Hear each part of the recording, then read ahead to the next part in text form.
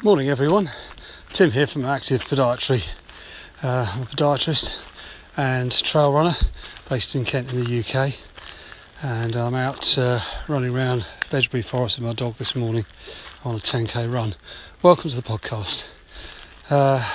So a bit of a rainy morning, but it's quite warm, and the trails are in good shape, not too muddy, so that's nice.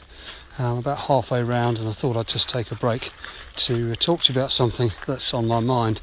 And the thing I want to talk to you about is stress fractures. Now, stress fractures are something that I hope you never get as a runner, but they are not that uncommon. And there are two or possibly three main causes. The first one is obviously some kind of impact trauma, which cracks the bone, or repetitive loading stress on a particular part of the foot, usually the metatarsals, the long bones in the foot.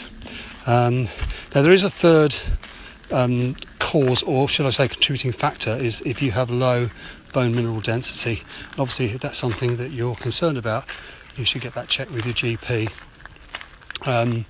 So how do you know if you've got one? Well, first of all, you've got to get pain in the affected area, and it's a very specific, either a sharp pain or a very deep ache, but very localised to a particular part of the foot. Now, there may very well be swelling and bruising, but not always. So it's important to bear that in mind.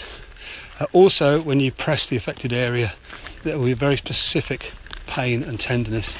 And there are other tests that we can do in clinic to help diagnose it. Now, X-rays aren't that helpful because a stress fracture is often just a small crack in the bone, which is too small to be picked up on X-ray for about the first few weeks. So you might very well go along for an X-ray, and it could be negative. But it doesn't mean you haven't got a stress fracture.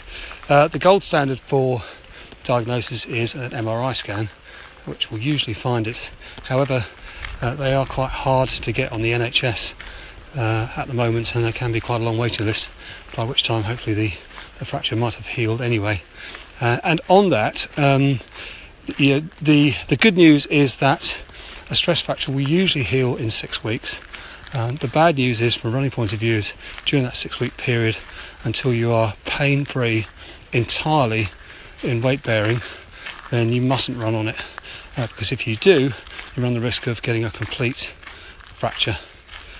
So it's unfortunately it's off weight bearing, usually in a plastic boot, or even on crutches in some cases.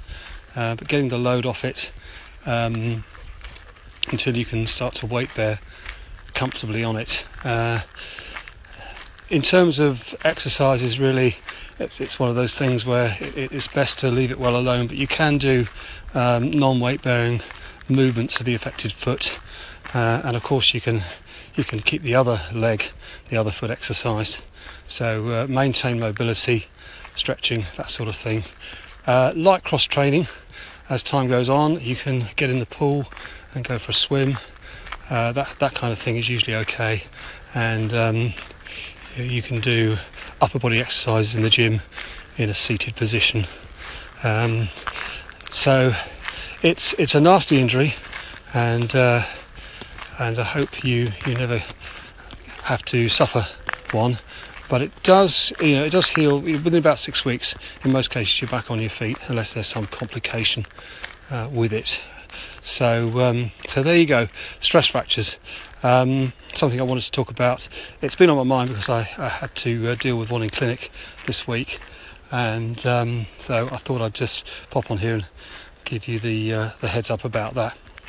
So I hope all is well, and that your running is all going to plan.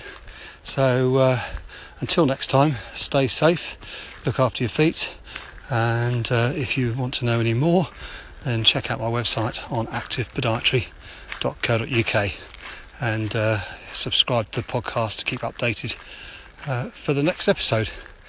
Thanks for listening, and I'll talk to you soon.